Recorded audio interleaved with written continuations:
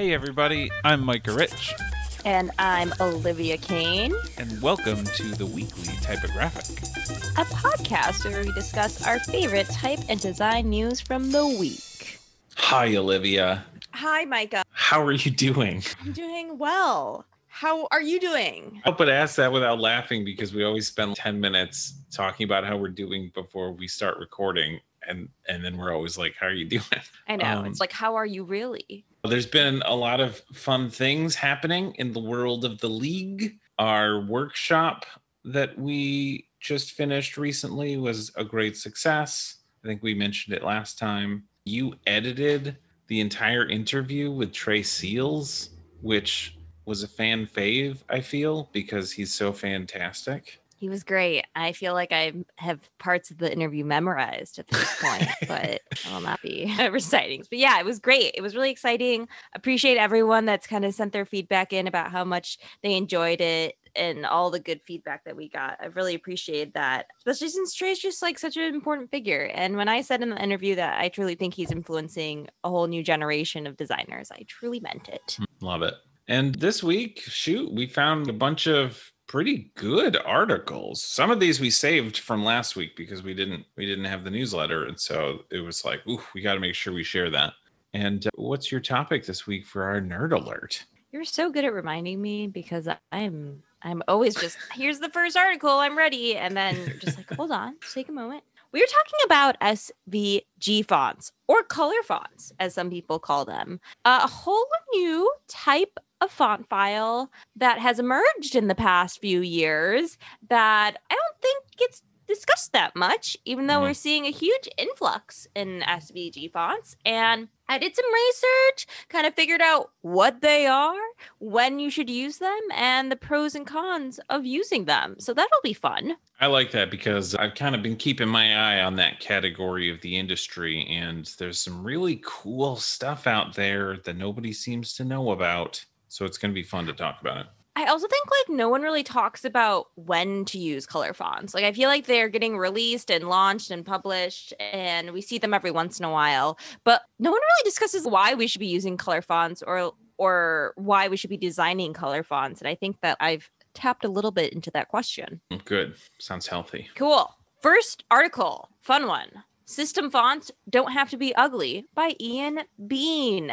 This is a fun one. This was written in response to an article that we shared a couple weeks ago about this new eco-friendly website by Forma Phantasma that used only Arial and Times New Roman as the type choices. And because of that, it cut down on a lot of energy use that is typically used by custom fonts on the web. So this article is pretty interesting. It talks about what system fonts are in the first place and kind of goes a little bit more into the nitty gritty of why they're more eco-friendly to use system fonts, and system fonts being the fonts that are preloaded onto our machines, why it's more eco-friendly to use them on a web design page. And then it talks about some of the system fonts that they think should be considered when you're considering using system fonts and why they're great. Talks a little bit about Palatino and Charter and Georgia, gives some history about why they look so good on the web and why they're so versatile. And I barely ever see any people out there talking about why we should appreciate the fonts that we've already got. So, I appreciate this article. Yeah, I really like this. Also, it's a beautifully visual article. Like it's not too much of a read, and there's a lot of illustrations of what he's talking about, and I appreciate that. I personally am a huge fan of Georgia. We've used Georgia as one of the main fonts for the league for a long, long time. And I always forget about Charter. And Charter's a nice one. Yeah, it's beautiful. And I'm kind of surprised that it covers so many. It says it's on Windows, Mac, iOS, and Ubuntu, which I did not know all of that. And it's nice because they take a second to talk about San Francisco and, oh gosh, I'm going to butcher saying this out loud. I've only ever had to read it. Sego UI, the Windows system font. That sounds good to me. Sure. Yeah. I don't know. Somebody can correct us if that's awful, but it's nice because I know, especially with San Francisco, there has been a lot of effort put into making the fonts on the system good. And by doing that, a lot of people in the product and UI design segment of the industry have just like totally latched onto that and been like, I only use those fonts, which is kind of interesting. See, what I loved about this article was the ending section.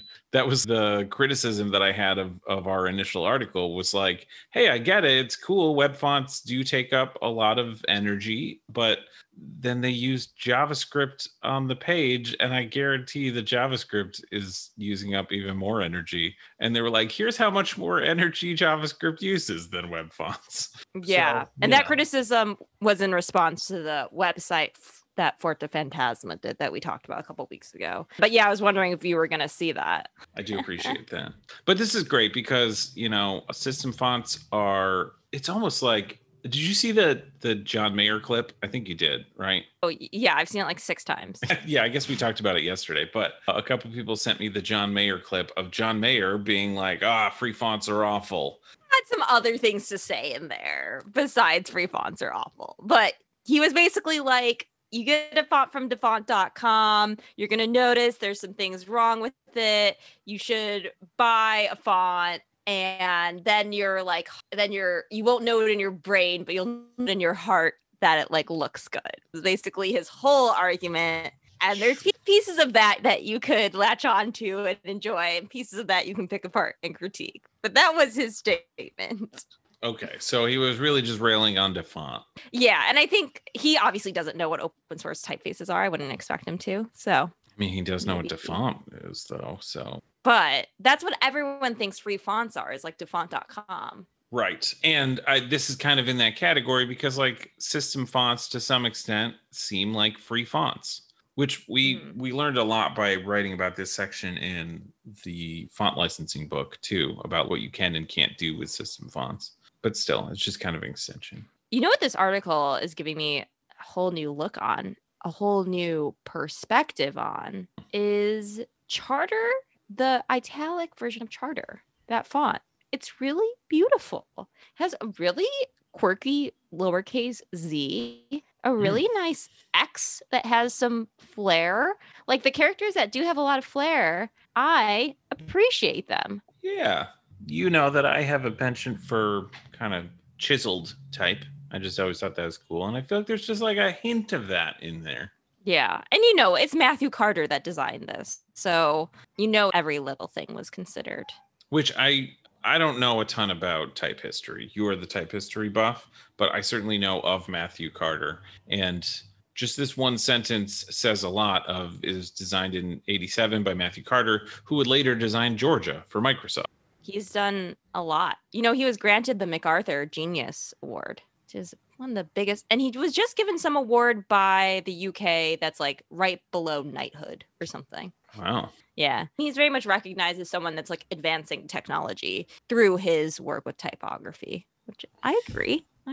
So very cool. Love this. Always here for like new perspectives on the stuff that we see every day. I think that's always fun. Our next article, you dug up for us. Can you tell us a little bit about it? It's kind of related, to be honest. There's a very popular Linux distribution called Elementary, which I always liked because it was one of the more user-friendly Linux versions. It takes a lot of ideas from older OS X styling, I think. And, you know, Linux people don't get a lot of love, I feel. And so it's nice. It's nice that there is a friendly distribution out there where it's a free to use whole computer system, right? And they focus on free stuff. And I didn't realize this until I saw this blog article, but they are using Railway on the blog, which is nice to see. So they obviously appreciate open source. And then they went on to talk about their new version of the operating system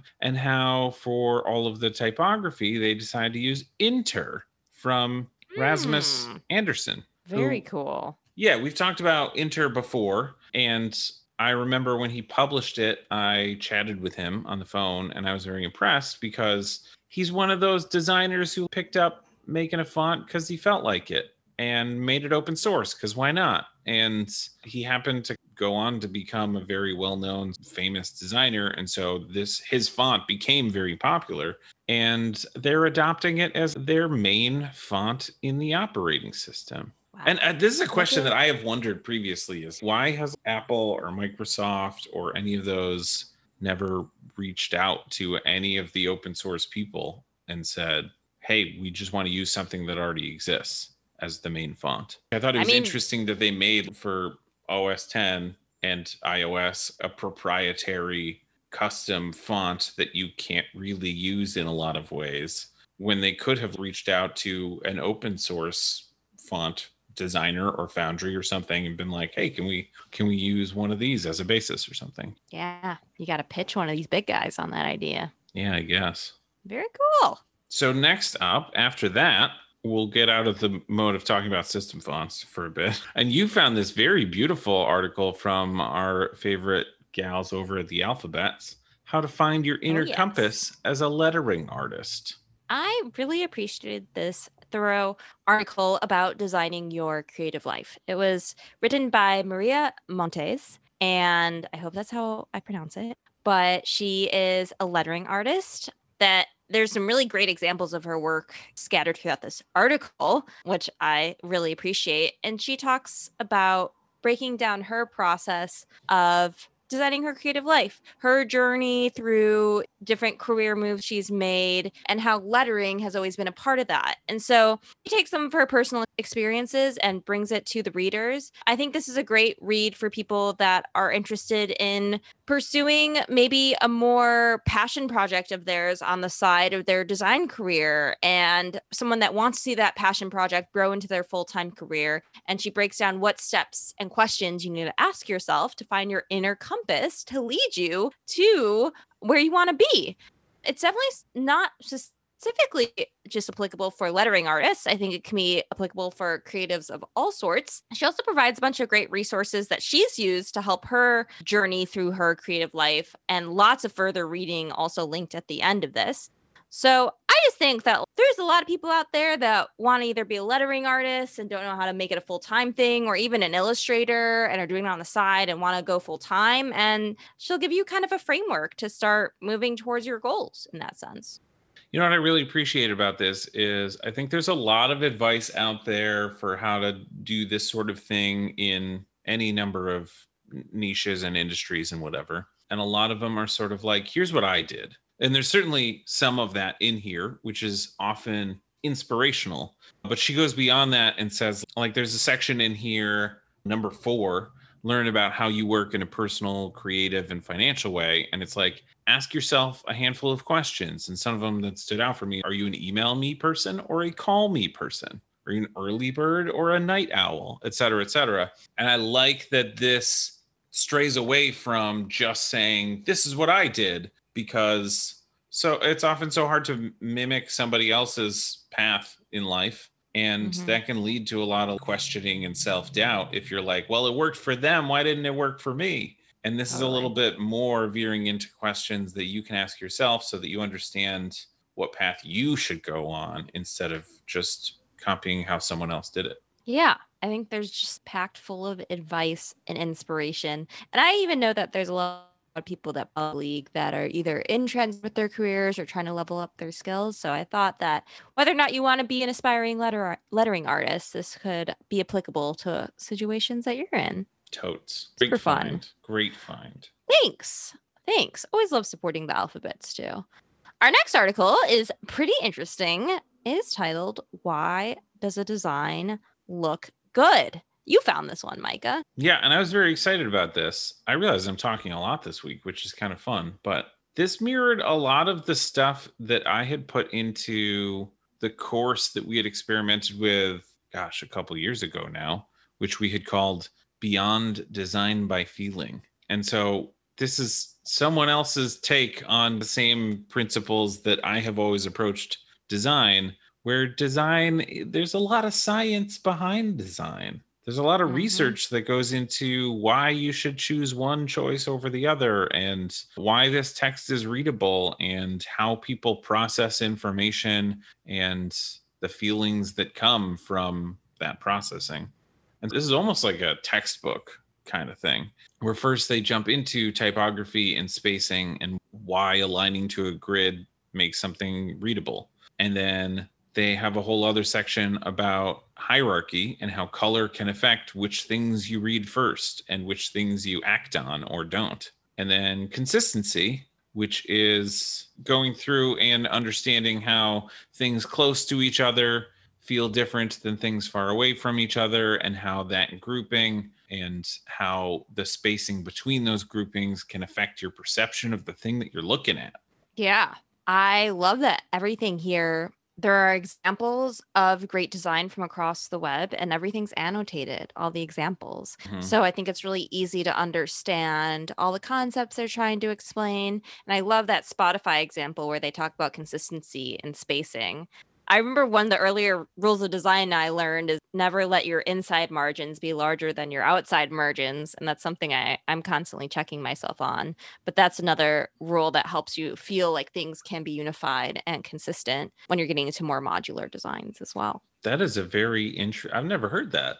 I mean, it makes sense. It harks back to some of the stuff I once learned about designing the inside of a book, for example. That's a good little tidbit. I like that. Thanks. I also love that in the typography and spacing example. They show Medium as an example of great typography layout, which I can't disagree. A lot of these rules are really great for other instances, such as designing your resume.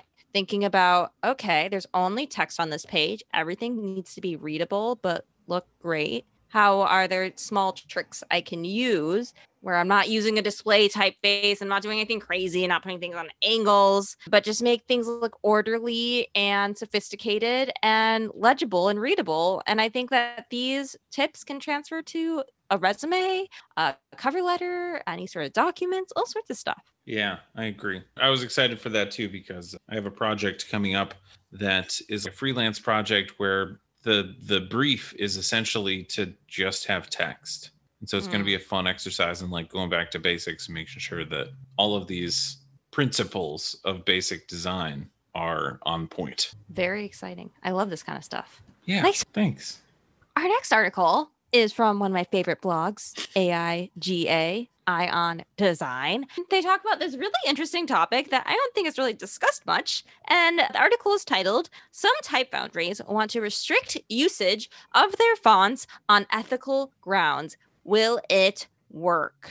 Pretty interesting. This is actually a thing that we talked about with Trey, not in the interview, but in the off hours between the interview. This was a thing that he was thinking about starting to adopt. I think also based on, they mentioned Grilly Type as one of the main leading people talking about this kind of thing, right? And I think that was sort of his inspiration too. Yeah. So Grilly Type, it kind of kicked this whole article off because someone realized that the CIA, their branding is in Grilly Type typeface.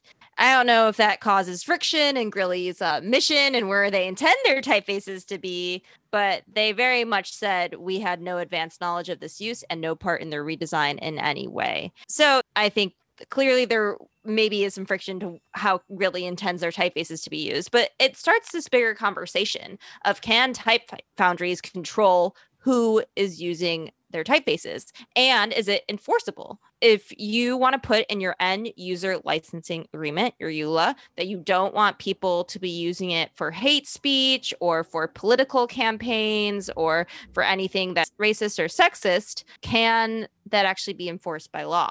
And that's when things get a little tricky. And they reference a lawyer in here that talks about what actually is enforceable and the best ways and tactics to go about making sure that your typeface isn't used in a way that you don't want it to be used. For example, if you don't want your typeface to be used in political campaigns that you as a foundry don't agree with, maybe you put a clause that says you have to be reviewing the campaign before it gets published rather than saying, I don't want this to be used in political campaigns for X, Y, and Z. So pretty interesting stuff in here.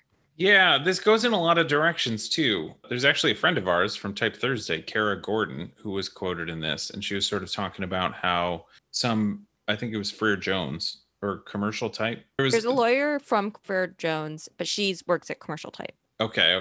That's helpful. Thank you. But just how they will often, or maybe not often, but they will decline custom jobs for ethical reasons if they don't agree with something. And that's a thing that I think you have to be in a certain position of standing in the industry to be able to do that. Or that's a privilege that comes with being okay with saying no to jobs, essentially, right?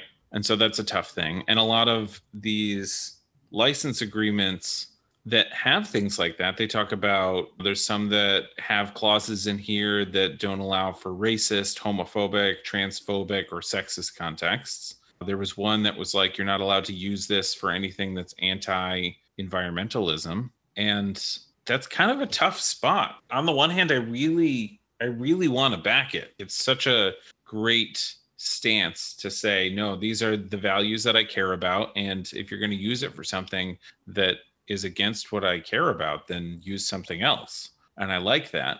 And at the same time, it takes a certain level of privilege to be able to do that, right?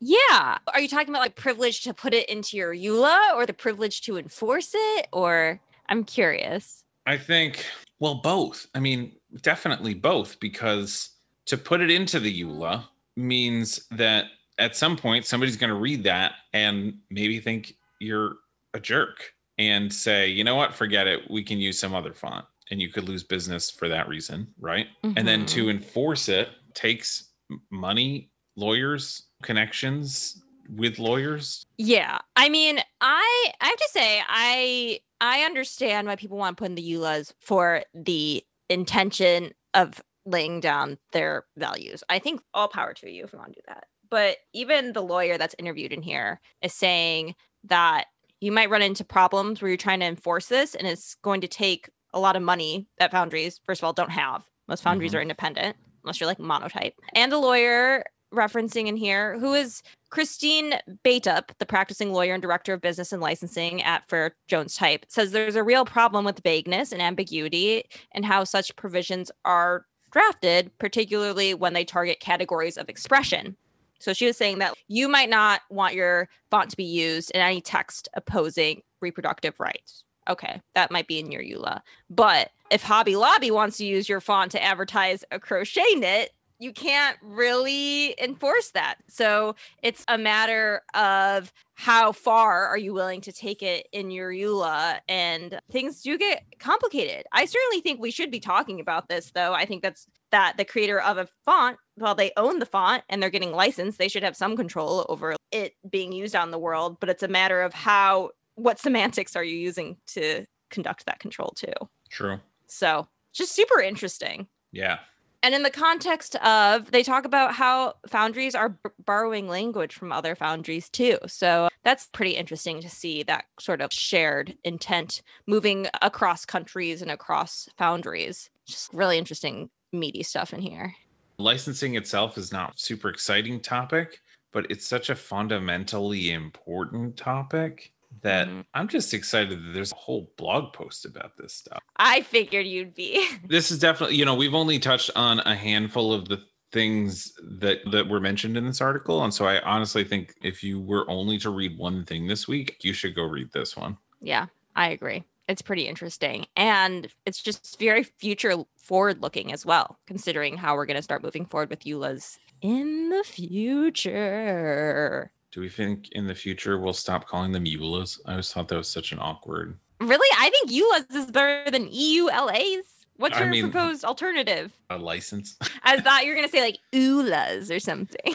But maybe. I don't know. Maybe that's the campaign that you're going to start. Or that can be in your EULA. You may not refer to this as a EULA, only a licensing agreement. If you break this clause, I will go after you. I'm curious, since we're an open source foundry, could the league enforce any of this? Any sort of moralistic grounds on how people use it in their licensing? Because our fonts are open source. I mean, we could always write our own open source license. There's nothing preventing us from doing that. I've considered that in the past because there are one or two things I don't love that I think are pretty ambiguous about the OFL license. And I would like to rewrite it, but the answer is, I don't know, probably no, because how are we going to pay for it? It's the same problem as an independent type foundry, except probably worse because independent type foundries make money from their fonts to pay for lawyers. Yeah, I was going to say, I don't know where our lawyer budget's coming from. Right, exactly. Okay. Curious, yeah, though. I don't know. I mean, if I saw our fonts being used for the Nazi party, I'd be very upset. So I get it. I definitely get it, but yeah, I don't know. It's such a tough middle ground spot. But I think the direct answer is we could if we wrote our own open source license. And I think that's also a thing that nobody really ever talks about is there is one open source font license that nearly everybody uses. It doesn't have to be the only one though. We could still write a custom open source font license if we really wanted to. Learn something new every day. Right. Pretty wild. It's just legal language, just legal mumbo jumbo, you know? Legalese. Yeah. As they say. They do say that. I've heard it. I know. I've seen you write about it, but I think you've written about the licensing book. And I was like, what's legalese? Like, oh, I guess it's a thing. Anyway, this is a great article. You should definitely read it. Lots of food for thought. Now is actually kind of a cool time to take a break and say, hey, thank you to our sponsors. Thank you to Adobe for helping to sponsor this week's episode. Their Creative Suite is one of the standards of design software and comes with a subscription to like a giant library of fonts that you can install, embed, use pretty much however you like. We've even got a few of our fonts in their library as well, if you're looking for those. And we are grateful for them supporting the community with us. Totally. And thanks to our members. If you don't know, we've got a small and wonderful membership where for a tiny amount every month, you get awesome extra resources in our weekly typographic emails every week. Those are cool fonts that we found that you might want to add to your arsenal. Current jobs or gigs you might be interested in. At the moment, it's only $5 a month, and we're upgrading a bunch soon. So hop in now if you want to get those goodies next week. I think it might be time, Olivia.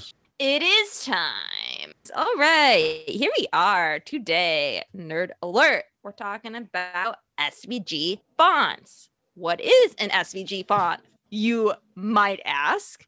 Well, I did some research. I got some answers for everybody. Let's uncover this mystery, and you're going to definitely want to try out this new font format after we talk today. So, SVG fonts, sometimes called color fonts, sometimes called open type SVG, is a new-ish type of font format where all or some of its components have SVGs or have other pixel-based data embedded in the font. That all sounds very ambiguous. It's basically a font that has colors, gradients, transparencies, images embedded into the character set, but the font still functions like any other font that you have. So you type on a keyboard, you get images, you get type, you get all sorts of things. And if you want an easy image for your brain to handle this, think of emojis. We type, a picture appears. There's color embedded in it. It's not just an outline. It's not just a husk of a blank shape, which is regular fonts, if we really think about it, because regular fonts aren't filled in with color, don't have any illustrative nature to it. So SVG fonts can carry lots of information. I thought they could just carry color information and maybe gradients, but that wasn't until I came across some new, what they're called color bitmap fonts, which I think are still using the same software as OpenType SVG. That's why I'm including them here. Okay. And they can contain images. For example, Liba fonts, they do really great display typefaces. They have that ballpoint pen font. And it's that it looks exactly like how a blue ballpoint pen would look like. It literally looks so similar. And what she did is she drew out letter forms with a ballpoint pen, scanned in the images, removed the background. So she scanned in PNGs, and she inserted different characters into her font file in her digital font software. And when you type out, hello, it literally looks like someone wrote it with a ballpoint pen. Pretty interesting. But you can also see color fonts with different colors and gradients embedded in the fonts that look like they have been highly stylized in either Photoshop or have been illustrated in some sort of way, but they're just accessible like any other font is. So you just type on your keyboard and maybe you have a font that looks like metallic birthday balloons all of a sudden because there was high-res 3D renders that were inserted into this font file. And now you can create artwork that looks incredibly custom and very polished in a way that typically don't think about with fonts, you think about with illustration, or you think about with lettering. So it is expanding our ability to express all sorts of different kinds of letter forms within a font file.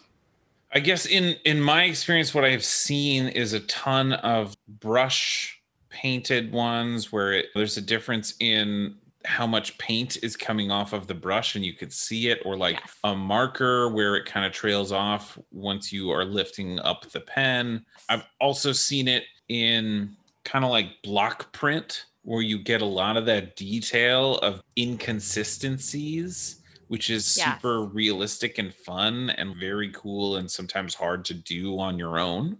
Yes. I think it's taking something that we recognize in real life and bringing it to life a little bit more than we were able to do with past technology. For example, if you're doing a brush marker or something in previous font formats, you might have to fake the trailing off of a marker or a pencil by adding some sort of texture to the vector. But you're still going to have it be vector. You can't make any sort of transparency. It's pretty binary. Whatever color you fill it in within your program is the color that brush is rendered, your font's rendered. But with SVG fonts, you can make sure there's transparency within the font file. So you have that brush or your marker or whatever tool that maybe we use in every day looks really similar because you're able to show transparency within the rendering of the font, which has never been available before. Cool. I'm looking as we're talking to a handful of different like Creative Market, and I know there's a lot of these on Envato and stuff like that.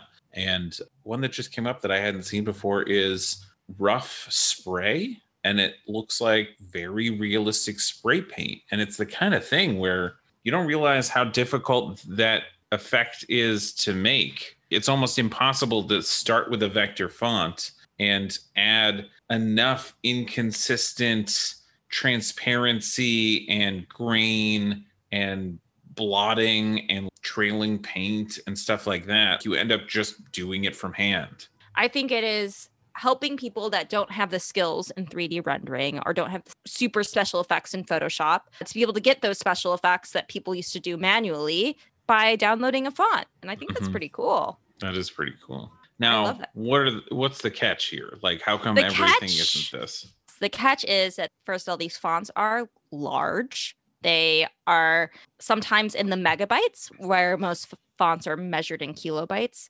So it can add some weight if you're trying to use them on the web. Might be a little bit slow at times.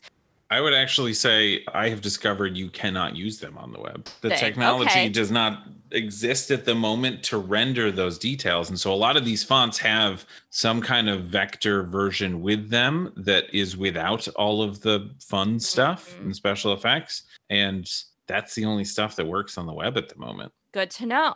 I was like so excited to use a font like this for my personal website. And I was so jazzed about it. I was like, this is going to look so much cooler than anything I've done because it's got these special effects built in. And I went to go use it and it just looked normal. And I was like, what am I doing wrong? And I realized there was nothing I was doing wrong. It just doesn't work. Interesting. All right. There's that. That's a catch. There are certainly scale restrictions. I was watching the process video for Ulrich Rausch, who designed that blue ballpoint font that we were talking about. And there's certain scaling restrictions. So since she had pixel-based images in each slot for each character, actually there's, I believe, different font files depending on how big you want your characters to be. I didn't look into it too much, but maybe if you're designing type between 5 and 20 points, you have one font file. If you're designing type that's 20 points to 50 points, you have a different font file because it starts getting really big because you need higher resolution images for larger type. And, there does come to a point where you can't make it above a certain type size with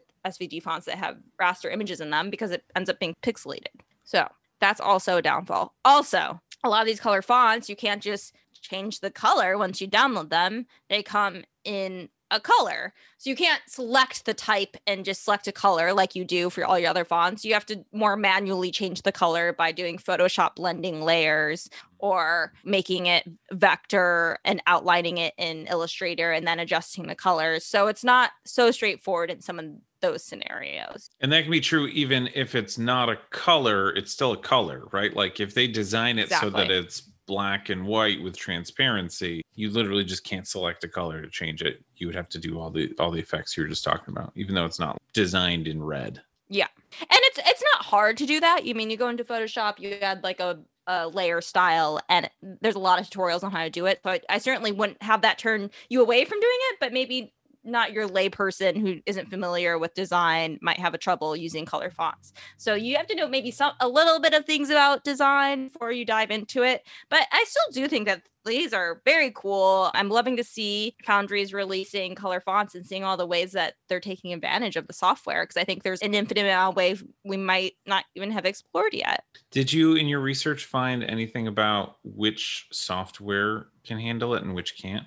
Yes, I did. I didn't take extensive notes. I do know it's supported by Mac and PC and Creative Cloud, and I think Figma and Sketch and some of the more popular design programs. But okay. I can't tell you too much. If anybody knows any more details, send us info and we'll happily share that with everybody. Yeah, and if anyone has any examples of their work with 3D fonts, send it over. I want to see them in use. I actually bought one quite a while ago, and I don't know why I bought it. I forget what it was for, but it looked like it was 3D. It was like 3D renderings of metal sign type with light bulbs in it, cool. like matinee lettering, you know? Yeah. And it was neat because it came with all these different versions. It was very difficult to figure out how to use. It was kind of my first experience with these. So it was a mess, but it came with all these different versions, like you were talking about, different versions for different sizes. This was different versions for different light bulb combinations, which light bulbs you wanted on and which ones you didn't, and how rusty you wanted the metal behind the light bulbs. And I was like, this is wild. That's crazy.